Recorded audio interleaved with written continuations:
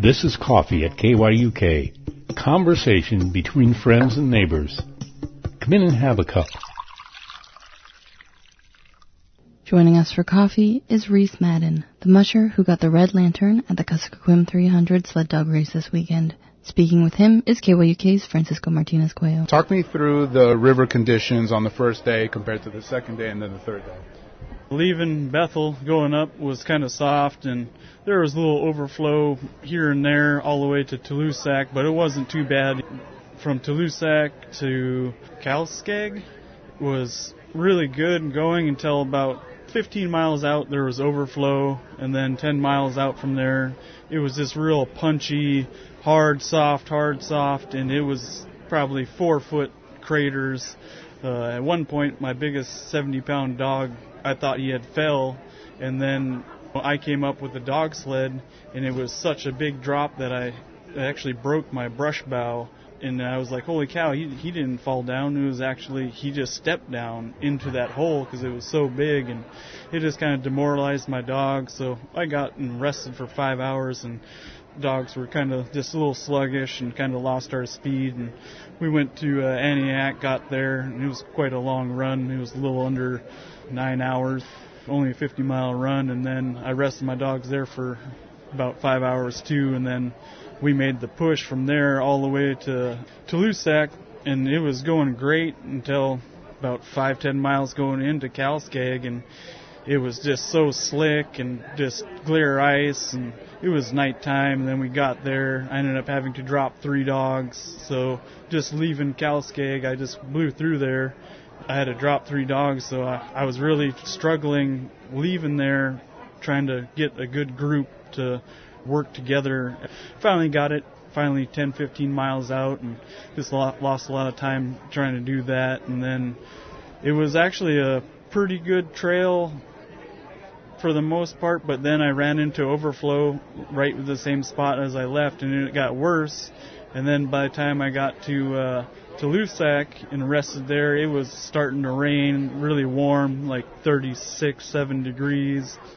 And then I rested there an extra hour.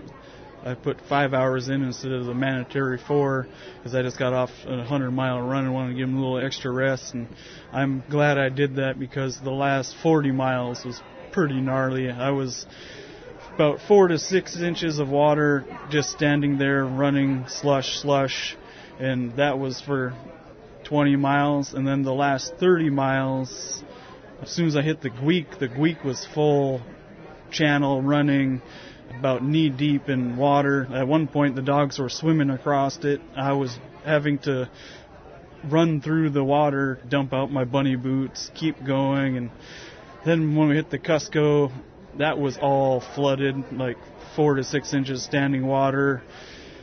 Pretty much did 30 miles nonstop running in water, and the dogs just ate up the trail. It was a little slower just because of the conditions, but the dogs did awesome. I'm really proud of them.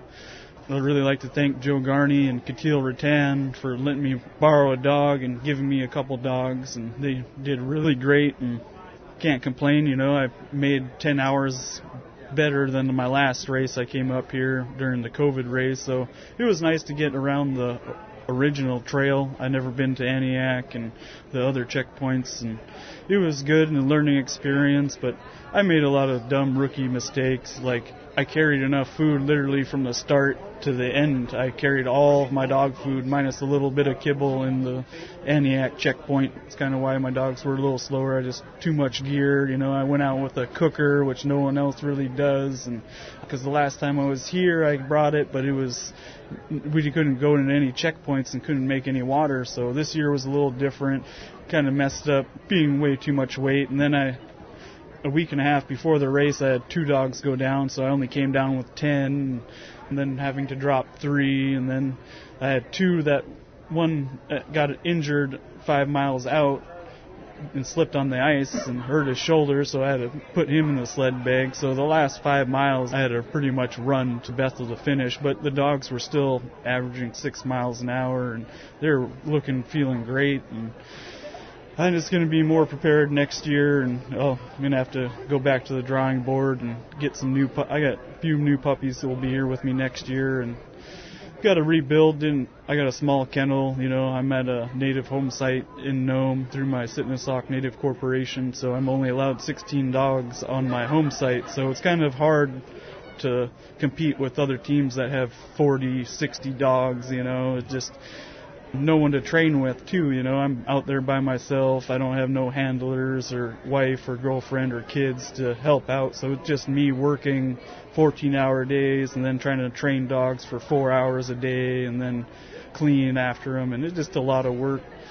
I'm just going to try to keep improving every year and be back here, and just like to thank all of my sponsors out there that helped me out. My mom, my dad, Katil, Joe Garney, Nome Grown Organics, RJ's Auto, Preston and Sophie Dixon, and their whole family, watching my retirees back home and puppies while I'm out here. And I'd really like to thank the K300 volunteers, all the people that are involved. If it wasn't for them, this race wasn't happening, so I really like to thank them. And everyone in the checkpoints were so great too. Everyone was just happy that we were there, and they're always offering food and anything I need, and I really appreciate that, and it makes me want to come back every year. Just such great people and great race, and just a great communities, and especially the Kaisers. Ron Kaiser, he's gone way far and above.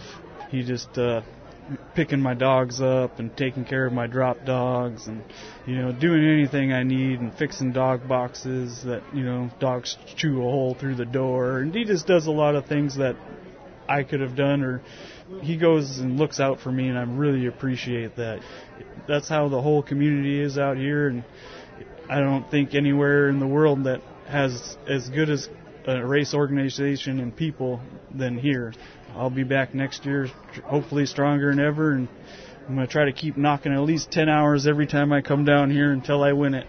It's interesting listening to your story, because you talk about what you're up against, but that speaks to the Red Lantern, and that speaks volumes to the level of perseverance and determination that you have. Coming in last again just kind of makes me even hungrier to do better, and got a couple new lines coming up. I just had puppies 8 weeks ago, so I got 3 coming up that'll be here hopefully next year, and then just kind of have to find the right female. I got 4 great big males that did awesome. When it comes down to it, I had pretty much 4 dogs for this whole 300 miles that just got it and just were spectacular. And if I had a full team of 12 of, those same kind of dogs, we'd be right up there too. So it just, every year I've done it. The last time I did it with 8 dogs, I think I was the least amount of dogs to start this race the last time I did it. So I figured, hey, I got 2 more this time. I should do better, and I got a little more experience, and we did. We finished 10 hours faster, and, just got to find that right female for me, I guess, and hopefully I'll find one before next year. And the hunger's there. I just need to get a little more serious in my summer training. But when I work 14, 16 hours a day, it's real hard to get in with the dogs on top of that. So, I don't have any major sponsors, or, everything I came out here I paid for, myself. And it's kind of like I tell people all the time that want to raise dogs, you either have to have a lot of money, and buy the kibble and all the man-made products, or you put in the work and do your fishing and hunting and provide from the land. And that's how I do it, is usually provide from the land. I'm not very rich, and all my usually money goes to the dogs in general, and it'll come back to me eventually. And when you're out there, you're relying on your dogs, and all that hard work, you really see it on the trail. Being able to finish this race running 30 miles pretty much in the water on the river, it really showed. And I'm glad I finished, and my goal every year is to come back and improve until I get that W. Can I get some background? Like, when did you start mushing and why? Well, I used to mush back when I was a kid through Aaron Burmeister. I think I was between 5 and 13. I had my own dog team, and then I was handling from him. And my grandparents used to own Fat Fray's, a restaurant that was there in Nome.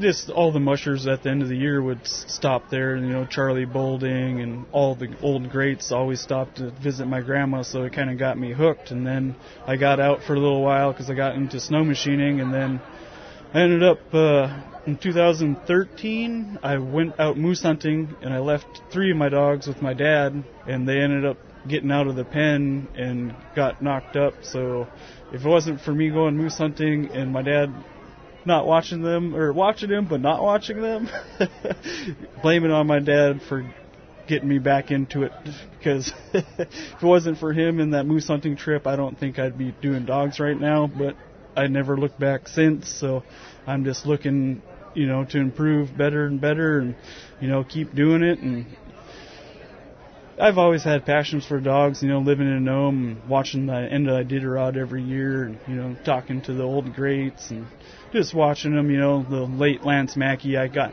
a dog from him, and it was real sad. I had to retire him finally about 3 weeks before the race. He's a little older, 7, 8, 9 years old, so he was really a vital part of the team. But this race is so fast-paced. I don't know any other race that is this fast with the least amount of rest. And, you know, we're learning where to snack, how to do things, and how to go about mileage. And, you know, I never knew the area, never been there before, never even showed up. Every time I came out here twice, and each time I didn't see the Cusco until I was about to start the race. You know, I didn't even put a foot on the Cusco River until the start line. So I like to do all the races next year. There's so much more people involved down here with mushing. Just all the villages so close, and then competing with each other. I think it's amazing. It makes me want to come down and try it. If it wasn't for the older people, you know, before me, I like seeing Lance's story, you know, over battling cancer.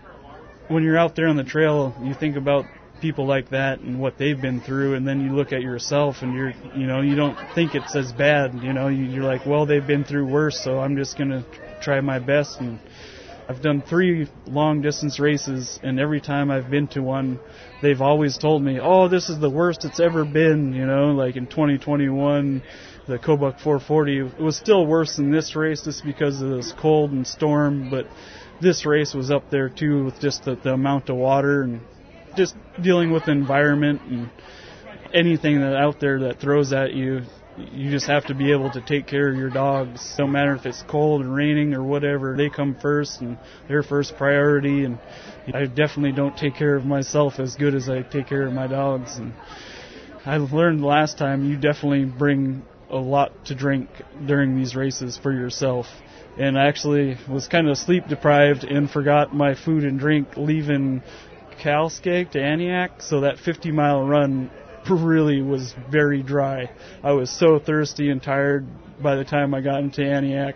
I pretty much downed a whole gallon of cranberry juice when I got there. It was just like, all right, I need to take a nap. But I had to take care of my dogs, and I took a little extra time there just to take care of the dogs. You know, I could have probably bettered my time by 10 hours. You know, I lost a lot of time stopping and trying to take care of my dogs, not push them as hard as what a lot of these other people are doing. But they're more experienced. They've trained a lot for this specific race, because I've been talking to a lot of the other veterans, and they're like, this is wild out here, just how fast-paced it is. He's like, I've had Iditarod guys like, oh yeah, you were doing great, and you know that if you're doing that in Iditarod, you know, you'd be way up there. But this race is so fast-paced.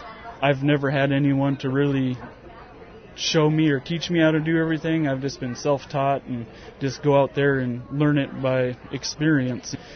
Being in Nome, and it's a lot different than down here. We have a lot more wind in Nome and cold, and you come down here and it's 37 degrees and raining. I think when I left Nome, it was negative 35 and blowing 40. When I come here and it's 35 above, you know, and try and do this race, and with, you know, I got a lot bigger dogs, 60, 70 pound dogs, and the combination with hot and big dogs and just how the way the trail was, we're just slow. Yeah.